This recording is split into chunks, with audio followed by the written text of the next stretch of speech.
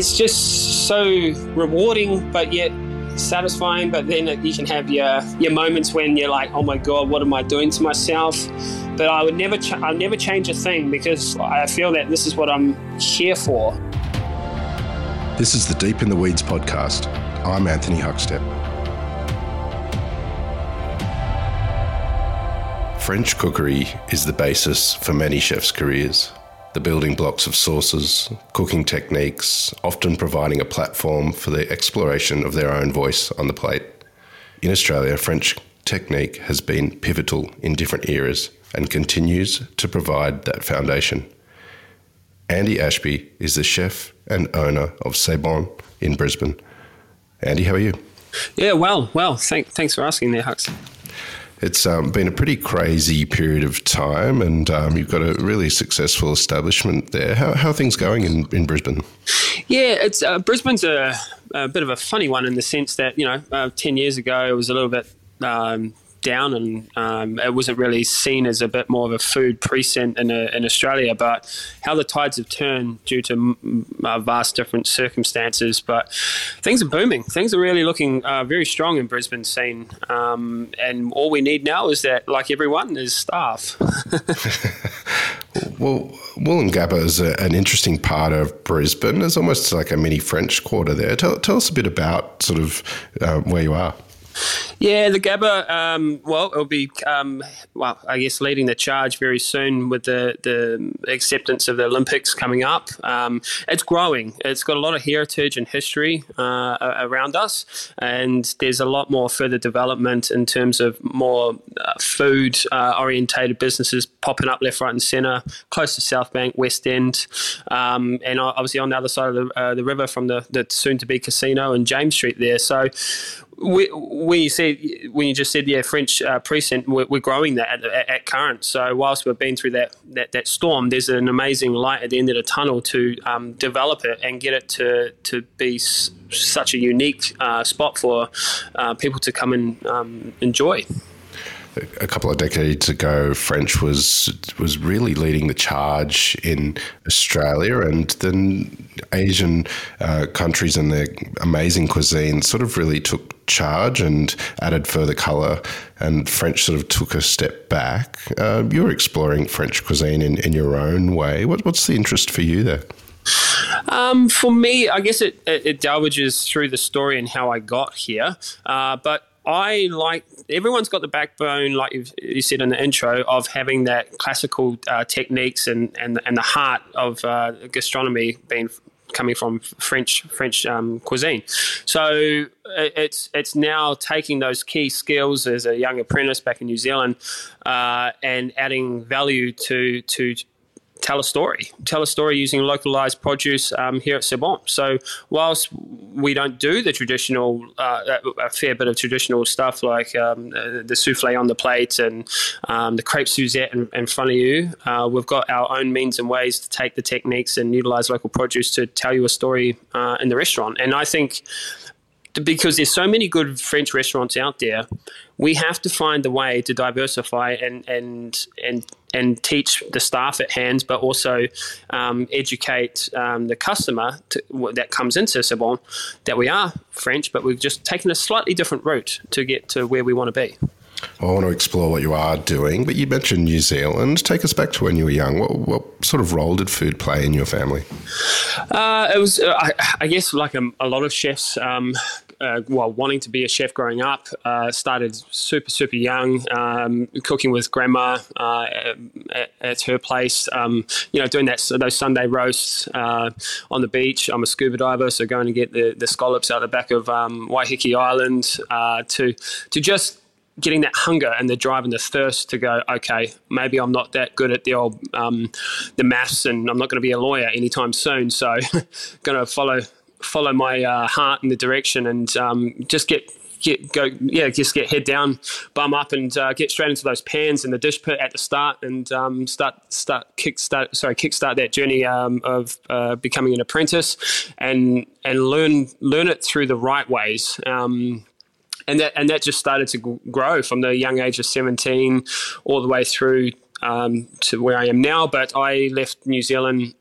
Well, I got kicked out of the door, to be honest. My old boss, who's coming to my wedding in 3 weeks' time, he said, look, New Zealand's too small.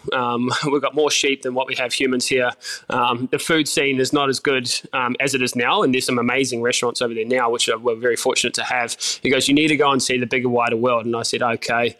Being a young 21-year-old, I was like, right, where do we go to first? And it was straight over to Melbourne. And I was blessed because I was lucky enough to meet and be mentored by the one and only Scott Pickett. And the first question I remember him asking me in our little old Albert Park there at the Point restaurant was, what AFL team do you support? And being a little bit of a cheeky Kiwi, I was like, we don't support that, mate. You know, it's all about rugby in New Zealand. He goes, no, honestly, who are you going to support? And I remember seeing a sign coming from the Tullamarine Airport into the CBD there going, yeah, Collingwood, you know, go up Collingwood. And I was like, okay, I'm just going to say Collingwood and see how Scotty takes it. And he's like, yep, you got an interview and you got a trial tomorrow. So get your shit together and we'll see you in the kitchen at 8 a.m. So I guess sorry, back to the lead part of it. It's always been in my blood. It's always been a passion and desire to create and be proud of something. And still to this day, through the whole journey of life to where we are, that's still the end goal. The end goal is not to make a hell of a load of money, because I'll be kidding myself to think that that's what Hospo's about. It's to make people smile, and that's what we're getting at the moment, and that's rewarding in itself. Those first couple of years in the industry in New Zealand, do you have any stories of what it was like for you just starting off to learn your craft? Yeah, look, long hours and thinking, what am I doing? Like, I was working out in the, they call it Ohakia, which is an Air Force base, as a young apprentice, a part of a group called Australis, I think. I think it was called Australis. Anyway, and just those long hours doing things that I didn't think was necessarily part of becoming a chef or a restaurateur or that. But then, I don't know, you just got to do it until you're blue in the face, and then you got given another chance to flare and shine and prove yourself. And it's just a lot of blood, sweat and tears, and being dedicated to the food scene and wanting to create. I honestly, in New Zealand, it's a bit of a blur to where I am now. Maybe it's just the age kicking in, but I was just remembering all those good times, running amok. Obviously, like everyone, beers with the boys after work, and just being a little shit, I guess. And before I had to wake up because I was in another country and I was having to fend for myself, where the bigger stories come a little bit more to light than New Zealand, to be honest. Scott Pickett is a real larrikin, but his influence is incredible, and his skills are off the charts. All the chefs that we've spoken to that have worked with him. Tell us what your experiences were working with Scott.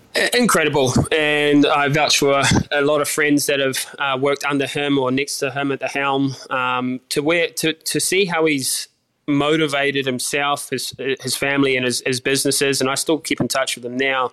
Is just he's a mentor. He's so inspirational to see going through the whole COVID thing and what he came to be and to drive and just keep pushing, and that's true blessing to be able to work with a guy like that. My time at the Point was it was long hours, it was big, it was bold, but I would not change that for a thing. And I know obviously how Fair Work and things have played out, and a lot of the industry's changed, but I learned so much. I had so much fun. I remember the first week I was getting chased around by Scott with a tomahawk steak because I didn't have the cuisson quite right, and you know, but that's stories they're going to last with me for a lifetime. And working with amazing guys like Ben Rashley and Dan on the pastry side, and you know, we were all working for the same goal, and that was it was just amazing. The only thing was quite funny and still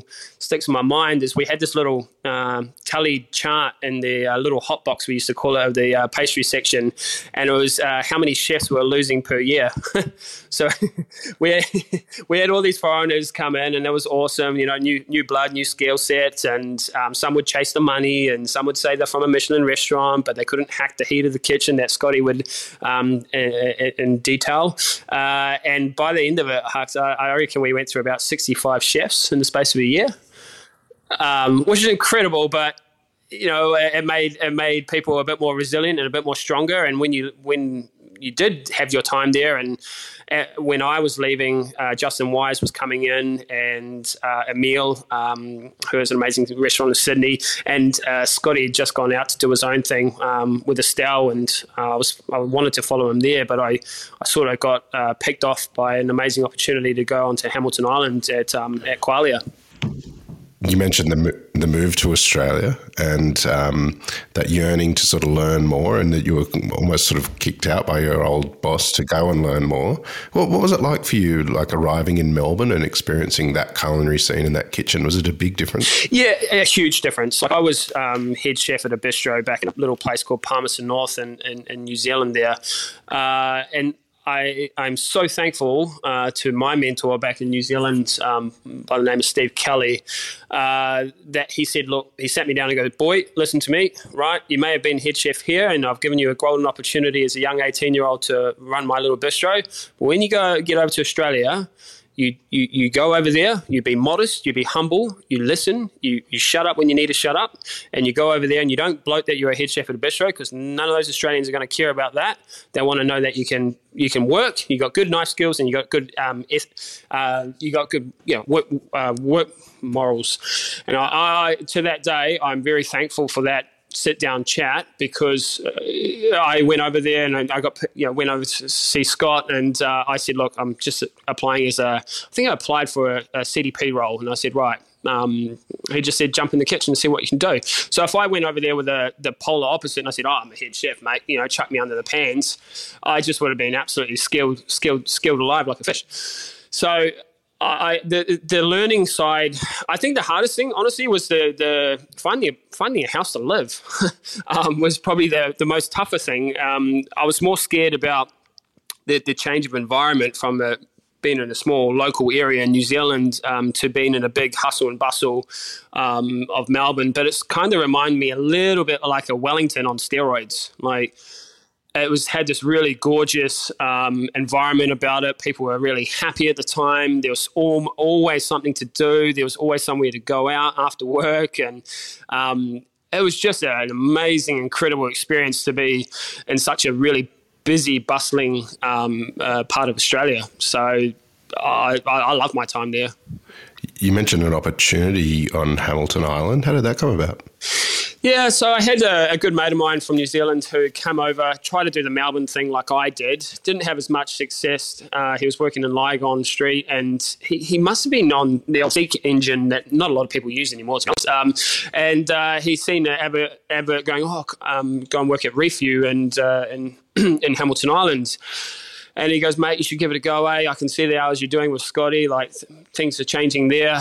Just apply. Just see what you got. And Qualia were looking for some CDPs to come and join the brigade over there. And I thought, well, I probably need a bit more sun on the old white arms. Let's give this a crack. And got the interview, got the job, and before you know it, was literally, I think it was about 2 weeks after I had finished at the point. No time to, rest on the laurels and rest the bones. It was straight into another gig, working in an extremely interesting but diverse place, being Qualia, and an experience that I definitely wouldn't change for the world, because I made amazing new friends. We went through probably about the same amount of chefs, to be honest, because it was you fly them in, they say they're this, they say they're that, and then you get them under the bit of pressure under the pans. And we had an amazing Scottish chef by the name of Ali Waddell, who's led the charge at Harvest, and now he's kicking goals at Freda Fields just out of Byron there. And he was Michelin trained, but he was almost in the same precinct as Scotty. He was a grinder. He would do things old school, and he would do it the proper way. And if you weren't on the same boat as him, my God, you get out of the way real quick because the Paco jet was coming past your face very, very fast. He had this vein that used to pop out the side of his his right corner of his head, and you knew that you'd run for the hill if that vein was coming up because things were going pear-shaped. But an incredible learning experience because he picked the ones that he could spend a bit more time and energy with, and mentor and coach and give face value and bring us to who I am today, to be honest. So two incredible mentors that have helped coach me to get where I am at the moment. Well, what was life like on Hamilton Island, and also the job? Was it different being in that commercial kitchen to say, like restaurants in Melbourne? Yeah, it is. It is. You got everyone that goes to Qualia was part of Relay and Chateau properties across the world, so it had a really it was 5-star rated. It really had a true belief that it was the creme of the creme, and so we tried to displace that in the food and the showmanship that we had. The environment actually on the island itself is you soon learned to behave yourself pretty quickly. Because it's so small, and that took a little bit for me to understand. We had what do you call it, local pubs there, and you'd have a few beers and that with the boys, but then you try and save money, and you had good sight. It was like a flip of the coin. If you went on the complete polar opposite and you're there to run amok and just make quick money and then probably get kicked off the islands, you would go to a couple of the other different places on the island. But if you were there to try and learn and develop the success of your career, you would stay on the right side of the fence and you just have a bit of fun, but mute half that fun to stay professional as well. And I was there probably all up about 4 to 5 years on and off, and I had amazing experiences. Like I said, I'm a scuba diver, so we went and did all that, heaps of skydiving, went and toured the whole of the Whitsunday, as well as working in an amazing establishment. And it just got to a point that I got sick of driving around the golf buggies and, not trying to get produce from different restaurants because we had run out or the plane hadn't come in because of bad weather. It was so diverse and trying to forecast to get produce onto the island 2 weeks ahead of schedule. And it was an amazing opportunity to work with the Oatleys and have the likes of Peter Gilmore and Matt Moran and Guillaume and a couple of the leading chefs from all over Australia come in and join us for the ballets and the Audi race weeks. So we were very, very, very fortunate in that aspect to be exposed to that. Those styles of other alternate restaurants and restaurateurs coming to the island for these events, because if I was just sitting in at a standard restaurant in Melbourne, I probably wouldn't be exposed to that same uniqueness, which was a blessing. That opportunity afforded, as you mentioned, some incredible events and connecting with some of Australia's most influential chefs. Do you have an event or story that stands out from one of those experiences? Well, there was the story that still probably sticks out there today, and I think it might have maybe Ali signed it off before he had finished up his time at Qualia about a couple of guest chefs. Let's just say driving golf buggies into expensive pools down at Pebble Beach. I'm not going to name names on that one, but I think it was more or less the hustle and the bustle of doing 300 covers and having the guest chefs come on, and it was more about the aftermath for the chefs that were working on those days. On oh my God, what's going to happen after the event? Because these guys, these larrikins are coming from Sydney and Melbourne. They're like, yeah, we're going to a pretty sweet island. We're just going to have a bit of fun. So they would have the groundwork done, and then it was all about, okay, what else can we do after the events happened, and go out to the nightclubs and get a little bit loose type thing. So those memories of being on a few balconies, late night chats and into the early morning type thing stick out quite vividly. The best event I feel that I can remember that we had done was with Peter Gilmore. And I named that one out of the many that we had done because he's such a humble guy and he's so food focused, but down to earth and caring for all his staff, and the way he approaches food still to this day, again, an incredible leader of the Australian culinary, and that's something that I look up to what I want to become. Still growing into my restaurant and into my role in Brisbane here. So yeah, it was just. Yeah, hustle and bustle. You did the grind work, and then you partied afterwards. Tell us about that period of time when you left the island.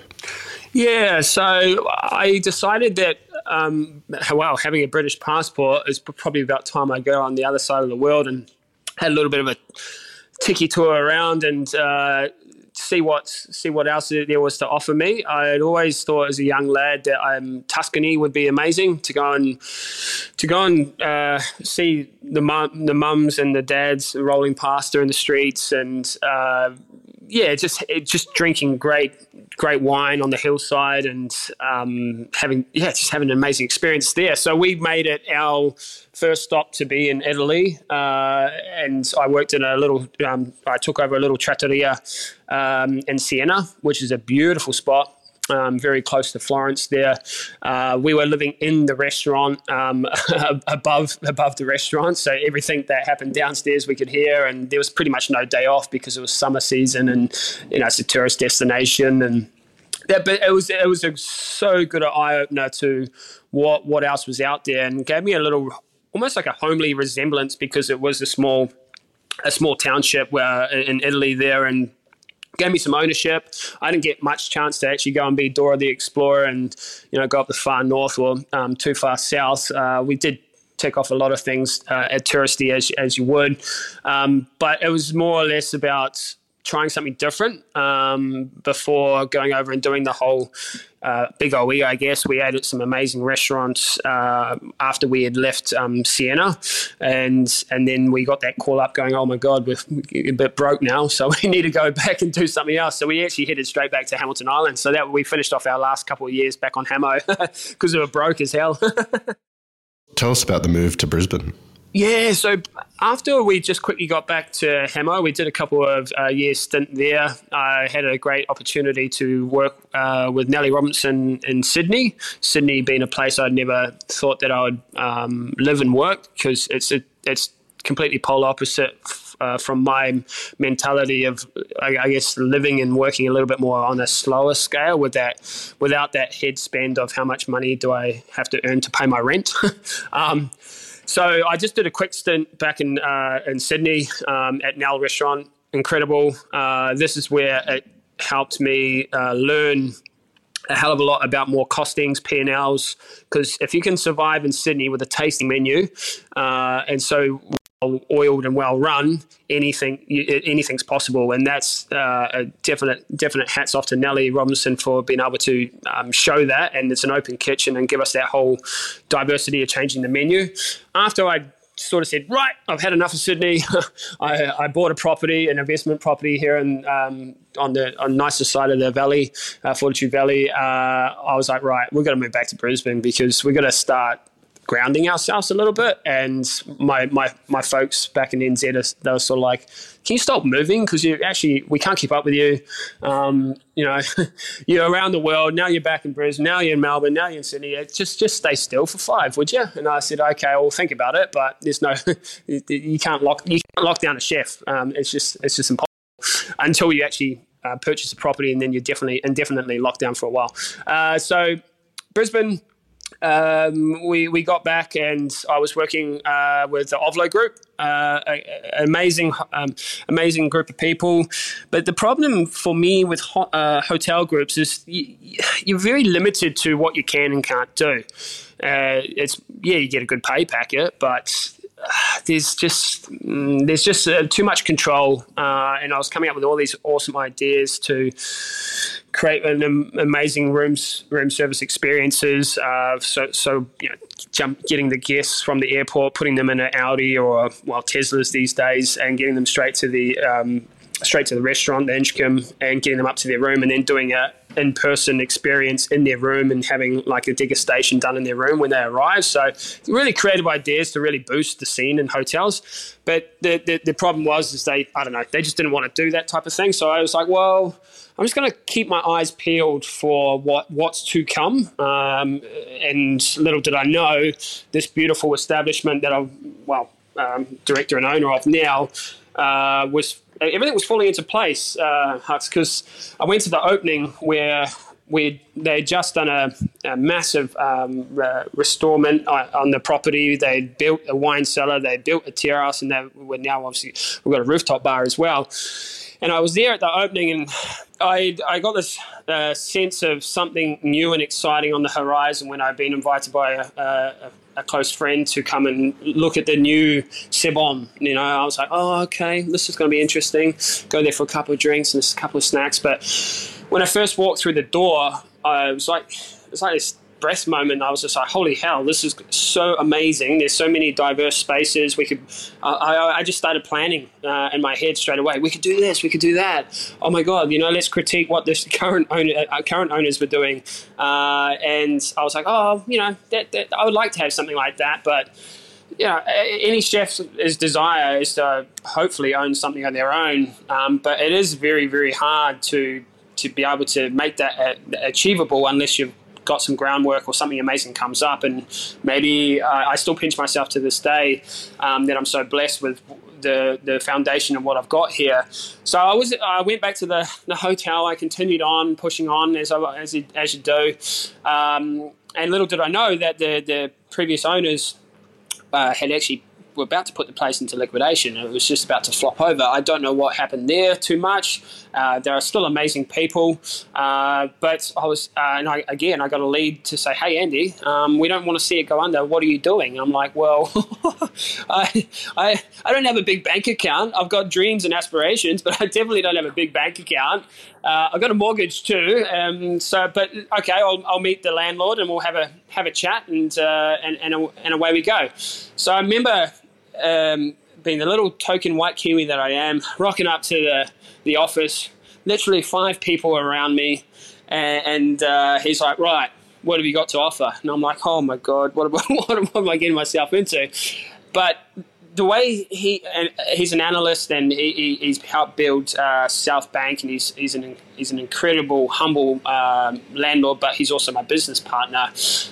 The way he went about it was phenomenal. He came into the Inchcombe silently. He ate the food. He sent a couple other people around me. He spoke to Scott. He spoke to Ian Curley. He did all these reference checks on me, and even my friends back in New Zealand he spoke to, and he really took me to the cleaner and exposed the man I am, and I had nothing to hide. I honestly was just all about the food and wanting to make something of myself, if that makes sense. So he put me back on the table and he goes, right, can you confront with the money, or do you want to, have you got a partner that would be interested? And I said, look, I'm actively looking, but at the time Melbourne was having bushfires, so, people like Ian Curley weren't going to be able to join in. To be able to build an establishment, you've got to have a lot of trust, a lot of faith and accountability, etc. So I said to him, look, I felt like I was in a poker game. I was like, right, my chips are on the table. I'm sorry, I haven't got the ace high. My luck's run out. I don't know if I can. I don't have that coin that you're after to be able to set it all up. I'm sorry, and it's going to be me. And I'm getting ready to, prop myself up off the chair, and so I sort of, be down and out about it, and probably go next door and have a beer, and count out on the opportunity that I was in my eyes I was going to miss out on. But Steve's wife and himself, they looked at me and said, no, we've checked everything out, and let's go in. Let's go 50-50. And I said, holy hell, have I just run the jackpot in another format? Because this is incredible. I said, okay, all right, well, let's look at all the asset buys, go through all the formalities. Are we going to change the name? How are we going to boost this thing? What's the turnaround time? So this all happened so fast, Hutz, and this was in January whilst I was still working and paying the mortgage and everything at the other job. I was having to secretly, as most people would, go off and then try and make this happen, clean the kitchen, get that all up at spick and span, take out the turkey that was left from when they left on Christmas Day, and sort of start building the foundations to the restaurant. And a lot of people said, why didn't you change the name? Why? And I said, well, we had marketing already been previously done with Broadsheet, Career Mail, Urban List. They had just spent a lot of money sort of boosting it, and then the old people that were here, they just didn't continuate it on. So I'll be really stupid to then counterbalance that and change the name, and I've got all these glassware, the whole shebang. So I was just like, right, let's just get this engine running. So by I think it was the 17th of January, the contracts were signed. We were in on the 20th, and we were operational. I still remember this day because it's our anniversary for the business. Valentine's Day was our first night of celebration, and what way better to celebrate than having close to 100 on the cards, your business partner sitting down with his wife, and you're just letting everything just go for it. And we made a good cracking night of it. No broken plates, no smashed glassware, and had a rip roaring time. And we all left with smiles. And little did we know that, and it's still happening now, that good old C word was literally creeping around the corner. So we started with 12 staff, and then, like everyone else, we either close or you try and fight the fire, and we chose to fight on. And within, I think it was 3 weeks after that we opened, I was giving out notices to part-time staff and casual staff saying, I'm sorry, but maybe the world's against us, and COVID's here, and we're going to try and continue the business, but I'm having to give you this slip that says I don't have any work for you at the moment. That today was the hardest and toughest thing I've done, because all I wanted to do is make sure people had food in their mouth and a roof over their head. And I've got 80% of my staff are foreign as well, and I was just gutted, absolutely ruined by that. What sort of positives have come out of sort of this period of time, having sort of started the business just before the pandemic, but now things have opened up again? Did it give you any sort of positives or things that you could work on during that time? 100%. I think the relentlessness, if I say, I'm a Kiwi, maybe, I don't know, as the bruteness in me that I learned from my father, my parents back in New Zealand, that toughness and the grit, that don't give up. We can fight through this. Look for community support the family that is supporting you, grow with the team, take any lows, learn from them, and take the highs and don't forget about them. And that's what we've done. We didn't go and we had people like Uber Eats and Deliveroo and going, okay, we're going to look after you, but we're going to take that 30% off you, and it's amazing. We'll do all the groundwork for you. And I said, well, that's not the model. And if my food got delivered in an Uber Eats bag and then it just looked like crap on the front of a doorstep of someone who's paying quite a bit of money, it makes us look shit. So I decided to jump on the old blower, use a bit of Kiwi ingenuity, speak to people like Peugeot, Citroën, dealerships who are French, and say, hey, look, your cars are sitting in your paddock doing nothing. I'm a French restaurant that's trying to stay afloat. Let's make a really good feel-good story, because there's a lot of negativity kicking around at the moment. And I want to team up with you. And can you give me two trucks? And they're like, yep, no problem. So we ended up creating that diversity within the business to actually deliver. We had to cap it. We had to do a 10K radius, because whilst the phones were going red hot, and I've got an FPOS machine, I've got the old penny on, and I'm knocking on people's doors, giving them their hot food. I had that feeling of achievement, ownership, and also making sure that we had enough fat in the business just to pay the rent that needed to be paid, but also put a roof over some of the staff's head that stayed on with me. So we didn't know, like everyone, when this was going to stop, start, but you had to just diversify. And I was very blessed that we thought about this whole connection and to still support the community. We didn't shut our door once, which is in such an incredible, humble feeling. Now that we are, I think, we've got about a 20% gap still to go. But when we look back on it, I think that's an achievement in that aspect. Tell us a little bit about your food and what you're doing there. So at the moment, you go from the whole COVID side of things and some feel-good stories, and then some obviously negative stories and businesses closing and things collapsing.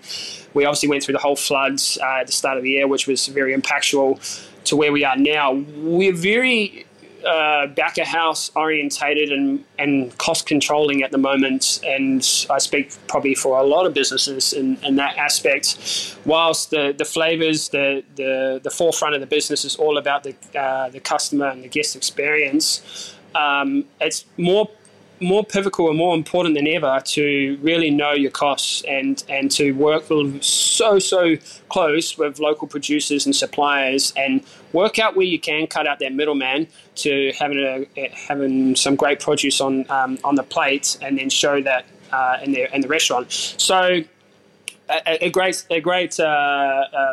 example is French restaurant. You need to have a creme brulee on the menu, Andy. Like you can't be French and not have creme brulee. And I said, well, I'm a Kiwi actually. I've got French. I've been trained in French, but I can because I own the business and I'm going to do it differently. So while we pissed off a few people, but I said, right, I'm going to do a creme brulee, but we're going to do a savory version. So we ended up doing a sweet corn and buckwheat creme brulee. We serve it in a scientific Petri dish, and we serve it with scampi, saltbush, and textures of seeds and grains on it, and then we put a bit of French caviar. So we got a little bit of a, and it's one of the photos I sent to you earlier on, but we got a little bit of a kickback about that, but it almost put a statement on who we are and what we're trying to be.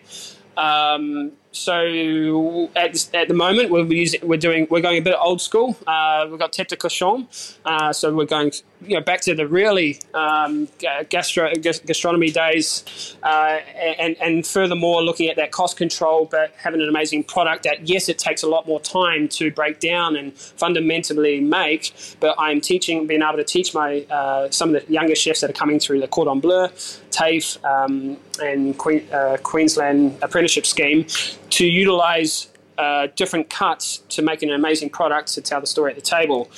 At the moment, we're using a lot of local produce, Brisbane Valley quail, getting tea smoked, and instead of using à l'orange for duck, we're using that on the quail. We've got an amazing red claw, which should be a really sustainable, incredible product we should be able to get all the time here in Brisbane, but we can't. So I drove to Bow Desert, found a larrikin that just having a bit of fun. He's made these massive ponds, and he's harvesting red claws. So I said, right, I want you. And he's now in Essa, Bloom, and a couple other good restaurants here in Brizzy. And just driving out and looking at these niche little pockets to grab an amazing product, putting that French twist on it, and sending it out the door. What surprised you about running your own restaurant? That the mentality of being a chef is fine, but you've got to wear so many different hats. And I had to learn that very quickly. Now, we have Sebon, which we can hold 35 in the restaurant, but I've got a wine bar called Le Bon Bar. I've got my cellar that we can hold 30 in. I've got a terrace that can hold standing 60. And then I've got a rooftop called Ooh La La, which my business partner is very bold. And he goes, hey, can we hurry up and build the rooftop bar in the middle of COVID? And I'm like, yeah, sure. Let's just do that as well. So we weathered the storm when we built that bad boy up there as well, which is an amazing, and it reminds me of Melbourne. It's very eclectic and it's sort of hipster, and it's small, and but it does the job, and it's another little beautiful part of the Sebon story, because people go up there, have a glass of champagne before they come down into the restaurant, or vice versa. So that's really cool. But back to your question, is I had to quickly understand the fundamentals of being a young business owner, the accounting side, but also the mentoring of the front of house staff, and not just be maybe a little bit arrogant and stubborn and go, right, but I'm a chef, I just need to work back a house, because that's where everything unravels. So I've set up more procedures very carefully within the business model to be able to now show face out the front, be present, take wine to tables and enjoy the industry for what it is. Because if I get myself stuck in the kitchen too much, then I could completely forget about what the front house needs and what the business needs to grow. And that's really, really super, super important to me right now, is that growth, and how do we go from point A to point B to point C really quickly, but in a controlled mannerism, and show my what I call my family, my employees, that I'm not just a chef in the back. I am the director. I am your mentor to help you guys. Andy, you're part of this amazing evolution that's happening in Brisbane. What do you love about what you do? That not one day's the same. There's so many different aspects to the industry that just keep that fire in the belly going. Talking to producers, suppliers, seeing happy people come through, mentoring young chefs of the journey that I've had and helping them get to where they want to go.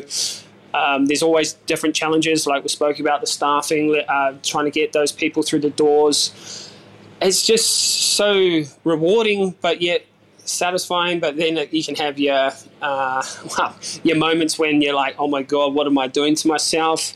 But there's just lifting. It's always been lifting, and I've been here now 2.5 years, going through a bit of everything, I call it. But I'll never change a thing, because I feel that this is what I'm here for. The next couple of months, who knows? But if we have that key focus and what we're trying to do, and give that customer and create that family environment, then we're going to hopefully succeed in what we want. But Brisbane itself is just incredible. It's growing. I do call it my second home, my home away from home. And I'm very lucky and privileged to be a part of the growing hospitality scene. There's amazing operators out there. I lean on them for support. I talk to like-minded people like Jack from Bloom, who's stepped out in a nutshell to do his thing out in Boona. We've got neighbours that we support and look after, the guys at Clarence, which I used to work with, a couple of them. So it's just rewarding.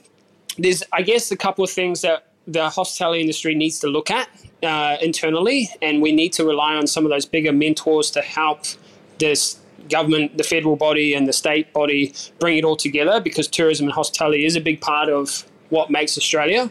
I've just started a program within CBOM for my team called Practice What You Preach.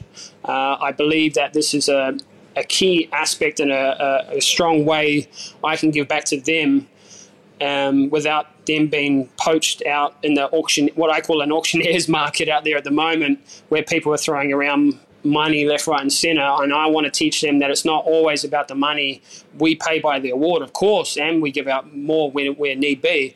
But I want them to know what Scotty and Ali taught me is why are we doing this for? I didn't get into this game or the business for the money side of it first and foremost. I got into it for the enjoyment of what I love about food, wine and experiences.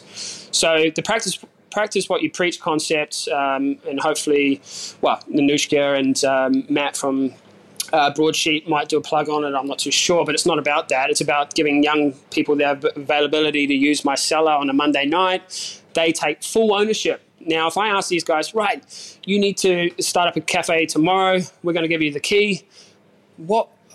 Having this piece of paper only means so much. Knowing the fundamentals of how a small business operates is the crucial part. The P&Ls. How much does it cost for you to open that door? What is the breakdown of the food? How many bums on seats do you need to make that break-even point? And unfortunately, a lot of these apprentices that are coming through the system, they don't know those fundamentals. So if I can help guide them with that and give them an opportunity to run their own pop-up in the cellar, and they have that break-even mark, and if they go over that, they sell some more cocktails, they get excited about it, they upsell, and if they make profit, then they can keep that profit. That's my gesture to them, to be able to take ownership and feel proud. And I can't compete against big operations in terms of the money side of things. What I can do is I can flip the coin, and I can make sure that I have respect and love and enjoyment in my own business. So I thought that's quite an interesting one to tell you about, Hugs, is these are problems that we're facing, but how can we cement staff into an amazing establishment? People do leave, don't get me wrong, but how do we fix these problems is, I guess, I'm trying to figure out, and I don't have all the answers, but I hope that more people stand up, and there's more recognition for food businesses that need support. I'm not asking for handout of money. I don't think that's the case. I think it's, how do we get back to what it used to be like? How do we bridge those gaps? Well, Andy, it's an absolute honour to have you on Deep in the Weeds today, and look forward to hearing more about these initiatives that you're creating, and also what you're creating in Brisbane there. Please keep in touch, and we'll catch up again soon. Brilliant. Hey, thanks a lot for letting me be a part of your amazing podcast. It's an complete honour. We're going to continue igniting the flame and fueling the fire and just doing what we love, mate. And people like you make it an absolute pleasure to make us do what we do. This is the Deep in the Weeds podcast. I'm Anthony Huckstep. Stay tuned as we take a deep dive into the lives of the incredible people who ply their trade in the food and hospitality sector. Special thanks to executive producer Rob Locke for making this all happen. Follow us on Instagram at Deep in the Weeds Podcast, or email us at podcast@deepintheweeds.com.au. Stay safe and be well.